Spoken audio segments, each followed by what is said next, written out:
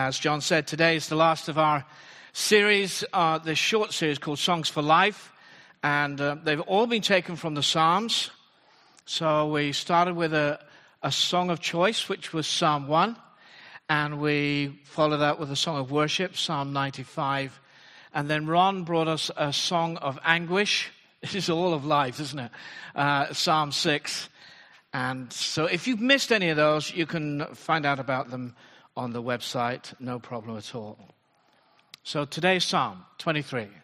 It's probably the most well-known passage of Scripture. I mean, there are well-known verses, I understand that. But as a passage of Scripture, this is probably the best known. Not just for people who go to church, but people outside of the church too. And you most likely heard it at times of grief, and somebody's read it, or at funerals. You may well have heard it then. And that line, even though I walk through the valley of the shadow of death, or the darkest valley, that will be the line that lots of people pick up on. And hence, people take it from that position. But let me just say, if that's your experience, I'm going to ask you today, will you please come with fresh eyes? Because I think if we just used it as a psalm that's for funerals and grief, we'll do a gross injustice to this psalm. So let's turn our Bibles to Psalm 23. We're going to read this aloud. This is the NIV version. The words will come up behind me. And if you haven't got that version, then can you just read this one? So we haven't got 55 different versions going on all at the same time. Psalm 23. And verse 1. The Lord is my shepherd. I lack nothing. He makes me lie down in green pastures. He leads me beside quiet waters. He refreshes my soul. He guides me along the right paths for his name's sake. Even though I walk through the darkest valley, I will fear no evil, for you are with me. Your rod and your staff, they comfort me. You prepare a table before me in the presence of my enemies.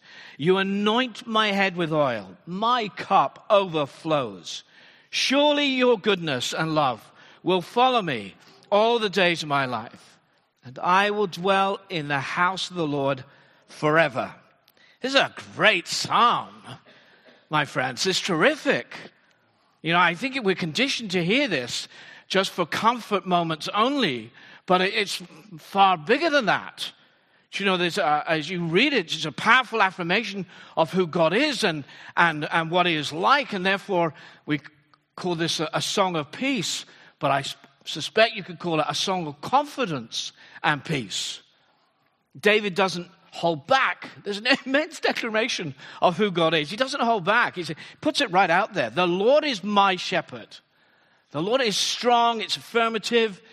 And you'll find this is incredibly personal. My shepherd. We can have a belief in God. And I don't know, when I come and we have many visitors, and I don't know where everybody is coming from on this. I'm glad you're here. But, we can have a belief in God, even come to church, and he can still be distant.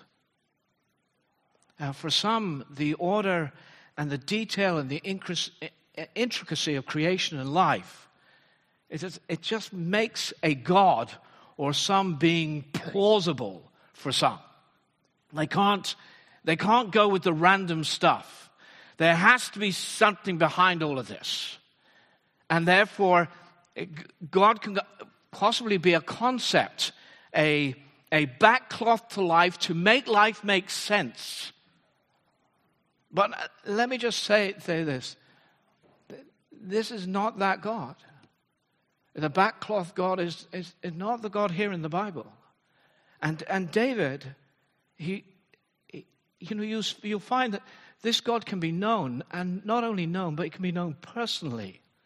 Hence, the Lord is my shepherd. And we'll go on a journey on this psalm. I won't cover everything, and there are places to visit. They are going to look at everyday places. Now, for a shepherd, everyday place, it will be green pastures, quiet waters. Everyday places. And then there's dark places, darkest valley, the valley of the shadow of death. And then we'll go to dangerous places. You prepare a table before me in the presence of my enemies. That's a dangerous place. So we're going to pick up on these places as we go through this morning. Green pastures, quiet waters, everyday place for a shepherd. That's what a shepherd and sheep would do. This is their everyday life. Now, I understand this. You know, High Wycombe, Hazelmere, actually, we're in commuter belt. You know, people are going to London from here, and it's basically urban, and yet it's in close proximity to the countryside. I understand that. And what we can go and have we can go and see lambing season. You know, you can go to farms and see lambs being born and all of that.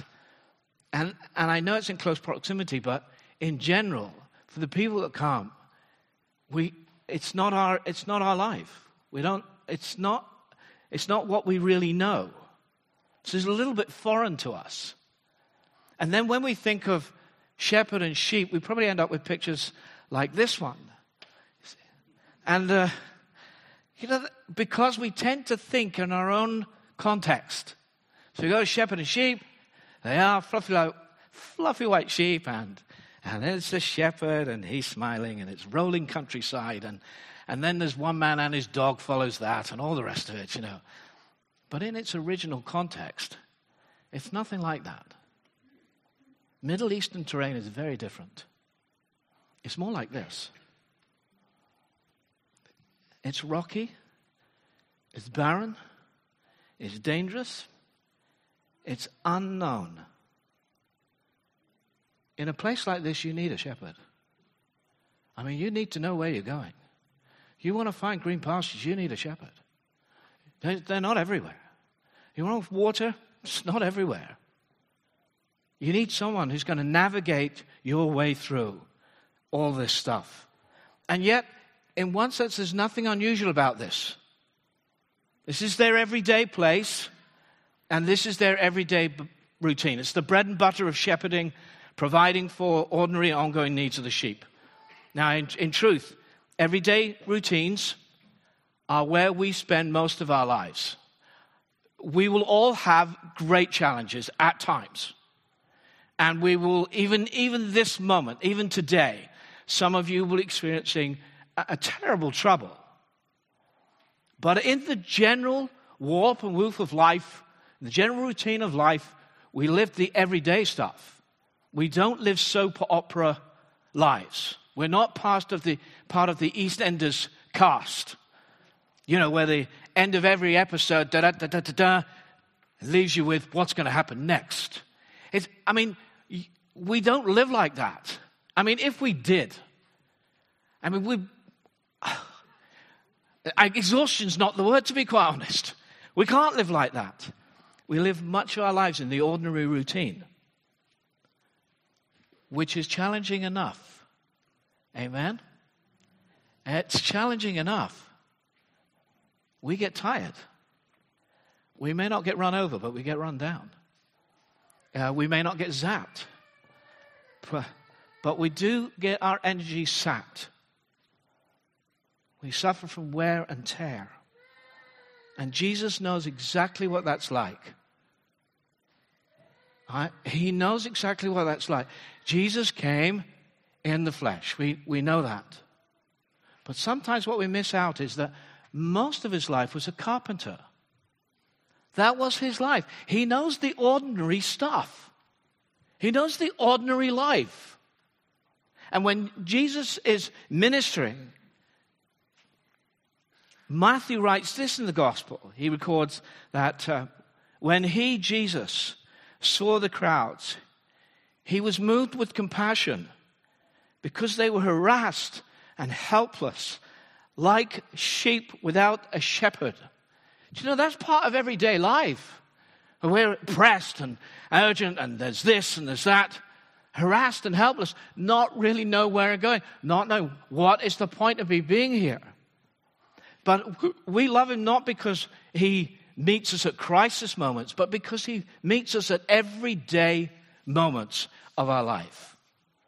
So I want to talk just about that. Every day has its own challenges. Jesus said each day has enough trouble of its own. He knows that. Yeah, we have challenges. In our culture, we have opportunities today for travel. We have opportunities for education. We have endless opportunities for our children. I mean, you could drive your car like a taxi all over the place for your children. I mean, the opportunities are endless. And leisure. It's full of stuff. And it's incredibly busy. So people understand our culture as very busy. It's incredibly busy. Now, endless opportunities we have to fill our days. Let me just go down one tack. So one Christian writer was in a conversation with a couple of men who were talking about their struggles with the internet. And when we're thinking of that, we'd probably go down, they got problems with pornography or whatever. Nope. They're addicted to social media. That was their problem. They were spending hours and hours on blogs and mindlessly surfing the web. It was an addiction. Couldn't get off it. Nicholas Carr, in his book, The Shallows, reflects on how his attitude changed towards the net. This isn't the book, but Kevin DeYoung is writing about it. And this is Nicholas Carr's reflections. He loved the speed of the internet, the ease, the hyperlinks, the search engines, the sound, the videos, everything. And then he gets a sort of a moment. And he realizes that the net had control over his life in a way that his traditional PC never did. His habits were changing, morphing to accommodate a digital way of life. He became dependent on the internet for information activity. He found his ability to pay attention declining. At first, he said, I figured the problem was a symptom of middle-aged mind rot. But my brain, I realized, wasn't just drifting, it was hungry. It was hungry. It was demanding to be fed the way the net fed it. And the more it was fed, the hungrier my mind got. Even when I was away from my computer, I yearned to check emails, click links, do some Googling. I wanted to be connected. Now, Kevin DeYoung, who writes this book, Crazy Busy, this is really, I thought it was just an excellent piece in here. He said, I've noticed the same thing happening to me for the past few years. I can't seem to work for more than 15 minutes without getting the urge to check my emails, glance at a blog, or get caught up on Twitter. I wonder if you're the same. Just a thought. He said it's a terrible feeling. We see this in everyday life. Two people sitting at a table in a cafe or a restaurant, just the two of them, and they are engaged with their phones. And so they have their phones, and they sit there. I've watched this, and it's not just a cursory glance to see how Leeds got on yesterday. Thank you for asking, by the way, they won. But it's not just a cursory glance. They're on there for 5 minutes. Oh, no. They're on there for 10 minutes. Oh, they're on for 50. I've watched them. I'm thinking, my goodness, why did you come out? Why did you come out? Engage, not with each other, but with their phones. There seems to be this insatiable appetite to connect. Listen, hour after hour, day after day. Kevin DeYoung says, we're always engaged with our thumbs, but rarely engaged with our thoughts. We keep downloading information, but rarely get down into the depths of our hearts. That's a great line here. And then this artist, he does this presentation of photos. And in each of the photos, he's got people at a certain posture. And he's just taken the mobile phone or the tablet away. I just wonder if we could show that. I don't know how we got into the bedroom here. I don't understand that term. But you can see the hand there. That's phones. And then the next one. Is this reminiscent of any families here? Just a thought. And the next one, please. Wow. Some marriage. Hey. And then the next one. That's the whole family. Okay, thank you. My friend's everyday life is full of stuff. What are you going to fill your life with? What are you going to fill your life with? You're making the choices of how you're spending your time. Your time, you're making the choice. Find the time. But you can't keep doing this stuff. This will drive you nuts. And what's more, it'll make you hungrier. And you'll just want more and more and more. You'll feel you've got to be connected to this thing all the time. Some people check their emails last thing at night. You must be nuts. I never do that. But so don't bother emailing me, by the way. I never do that. Nor do I do it first thing in the morning either. I just give myself a bit of space. So find the time. You've got to find the time because he wants to lead us beside still waters and to green pastures. And we have time. Time is not elastic. It's inelastic. It's inflexible. It's in your hands. No matter how high the demand for time, it will not go up. It's limited. So how you fill your life, everyday life, you make some choices. Important for you. Don't think this is just a young person's game. This is middle-aged people in here talking about the internet. They know what this is. So all I'm saying, I download stuff. I use this. But don't let it use you. The net life can make us very shallow. He makes me lie down in green pastures and leads me beside quiet waters.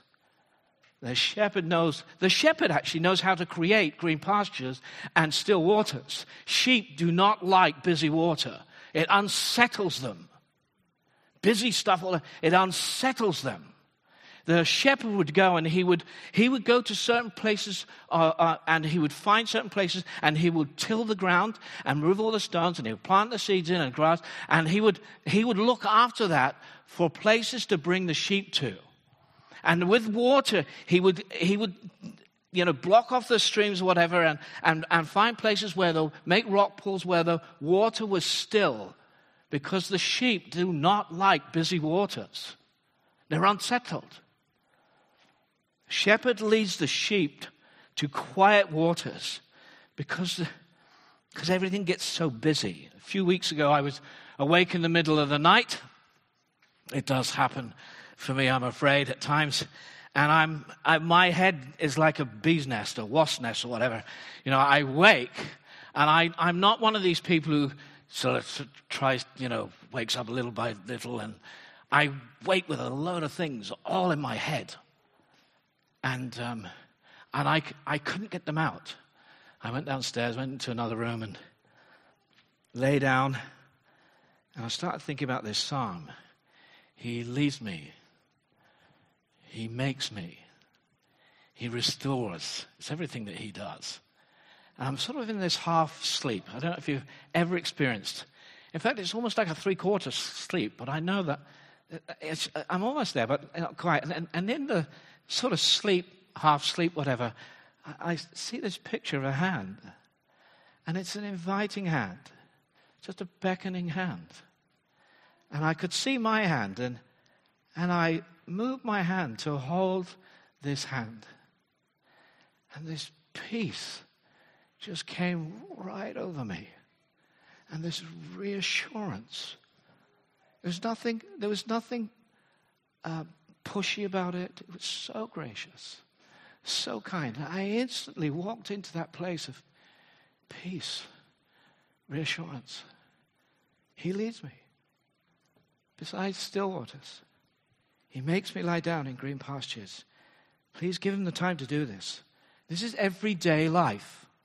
Psalm 68 verse 19 says, praise be to the Lord, to God our Savior, who daily bears our burdens. So he'll be there for us tomorrow. And on Tuesday, God is working for us. I mean, he is for us. He'll be there for you on Wednesday. Thursday, he'll be there, not just in your darkest days, but in every day. He has promised to do that. I'll never leave you or forsake you. We normally pull that out when things are not going well. No, in the good times and the bad times, I'll never leave you or forsake you. And he's faithful, my friends. He is faithful. Mark Buchanan says that faithfulness is very much underrated. And he has this quote. He says, faithfulness is the most amazing and yet the least captivating trait. It is by definition predictable, habitual, and routine. You have a sense that he almost puts dull in there, but not quite. And he says it's the substance of things expected so unthinkingly that we now take them for granted. And then he goes on to say this. It is the one quality in the cosmos we cannot live without. Faithfulness. Our God is faithful. Everyday faithfulness. Everyday life. I think it's Dye, actually. I think you put me onto this book. Was it the life of the Liturgy of the Ordinary by Tish Harrison Warren? It's a great little book, actually. And I'll just give you the chapter headings. This is life in the ordinary. Waking, making the bed, brushing teeth, losing keys. Just raise your hand if you've ever known a moment like, yeah, just a few of us. Oh, the rest of you are very good. Fighting with my husband. I don't know that one. Sitting in traffic. Calling a friend. Drinking tea. Just everyday life. God will meet us in it. Will we look for him in it? He wants to meet us. It's a lovely psalm, this, you see. And then the journey takes the sheep to dark places. Even though I walk through the darkest valley, I will fear no evil. For you are with me. Your rod and your staff comfort me. So I don't know if you've ever read this psalm and you've realized that how personal the vocabulary is. You can look through this again, but there's no we or us or they in regard to people. It's not in here. There's only I or me or my or he or you. That's how it is. It's so personal. You can't get it any more personal than this. For you are with me. Do you know God like this? I wonder do you know God like this? He's wonderful. And the first three verses are spoken as if it's to you or to me who are reading it. But then in this verse, everything changes. You see, you can't go talking about the shepherd for too long before you're talking to the shepherd. For you are with me. You see how it changes? For you are with me. He makes me. And now, for you are with me. It's a real change. David knows that the life is not all green pastures as well. Still waters, and he knows that. He has enough episodes. This man has enough episodes in his life about the darkest valleys. This man was hunted by King Saul. You know, read the story of David. Hunted by King Saul. I mean, he lived in caves and caverns, and caves and in the wilderness. This man has his wife given to another man. I always found that so difficult. Wow. This man has regrets. This man has disappointments of the way he's led his own life too. He knows darkest valleys. As painful as they are, I'm just saying to you, don't discount the darkest valleys. They will shape your character. They will bring depth to your life. They will strengthen your faith. There are things you'll learn in the darkest valleys you'll never learn in green pastures. Don't knock it. Don't ask for it, but it'll come. But I'm just saying, there are things you'll learn in these places you will not learn anywhere else. There's nothing like walking through valleys to bring change in your life. Joseph Scriven was he was born in 1820. He's educated in Belfast. And the evening before he was due to be married, his fiancée died. And I don't know if it was that moment or before then, but he consecrated his life to Jesus Christ. Following that, anyway.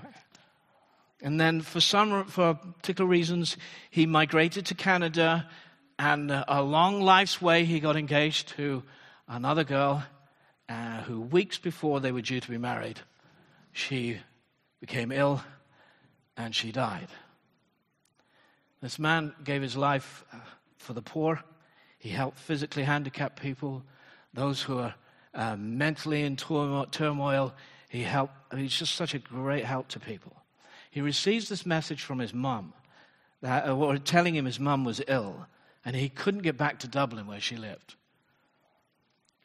So he wrote her this poem. And these are the words.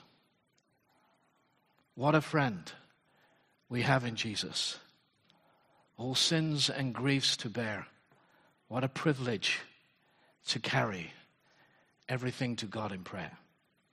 What peace we often forfeit.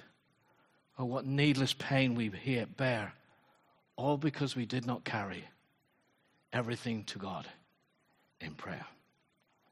How many songs do we sing that are born out of the place of the darkest valley? Blessed be your name. When I'm found in the desert place, though I walk through the wilderness, blessed be your name. I mean, you have been there. Des and I have been there. Des and I have stood sometimes at the center on some occasions, broken by life, tears running down our faces, and we're singing these songs because we know other people have been there too. Our God is faithful, and he'll be with us in the darkest place. And if you notice about this psalm, it's all about him. People talk about this psalm, and all they do is talk about the sheep. There isn't any chat about the sheep. It's all about the shepherd. Everything is about the shepherd. I fear no evil, for you are with me. Your rod and thy staff, they comfort me. Now the staff would be that crook. He's got a crook on the end, and the staff was used to prod the sheep and put them into place and perhaps hook them out of trouble. Apparently they wander and do daft things. So that's what the staff did. But the rod, and we've got the picture of the rod up here. The rod is a stick, and this is the end of the stick. Now, it's quite thick, the rod itself, but the end is a great, thick, knobbly end here, and it was often 2 to 4 feet long. It was put in the belt of the shepherd, and when trouble came and when predators came, out came the rod. And when you got hit with that, you knew about it. You knew about it. You got a right clout with that thing. I mean, it does the job. It really did the job. You know, our Lord, by the way, he's no emaciated weakling. Our God is a warrior. No flat-capped, thermos-carrying shepherd. He fights for his people. He fights for you, my friends. And God set the Hebrew slaves from Egypt free. He didn't sneak them out. He didn't do that. He smashed their oppressors. He exposed their gods as frauds. He drowned their army in the Red Sea. And on the other side of the Red Sea, all the people of Israel sang, I will sing to the Lord. For he's triumphed gloriously. He hurled both the horse and rider into the sea. The Lord is my strength. Our God is a warrior. Amen? He is a warrior. For you are with me. And then you read in Romans 8, it's an exact mirror of Romans 8, you know. If God is for us, who can be against us? I'm convinced that neither death nor life, nor angels nor demons, neither the present nor the future, nor any powers, height nor depth, anything else in all creation, we're able to separate us from the love of Christ, from the love of God that is in Christ Jesus. For you are with me. David's eyes on the shepherd, and he's a warrior, my friends. So pray. Pray. Don't pray to, he's not an emaciated weakling. Pray to our God as a warrior. And you think your prayers are so tame, they don't do anything. And then if you look into Revelation chapter 8, you see these prayers going up to the throne room in heaven. And my goodness me, there is some stuff going on there. There is something. You want to read it. There's heavenly activity. There's peals of thunder. There's rumbling. There's flashes of lightning. God's at work. So get on the case and pray. And don't think they're tame or worthless. He hears everything. He'll either change you or he'll change circumstances, but he'll be in it. Hallelujah. So God at work is a warrior. And we're in a battle, my friends. Everyday places, dark places, dangerous places.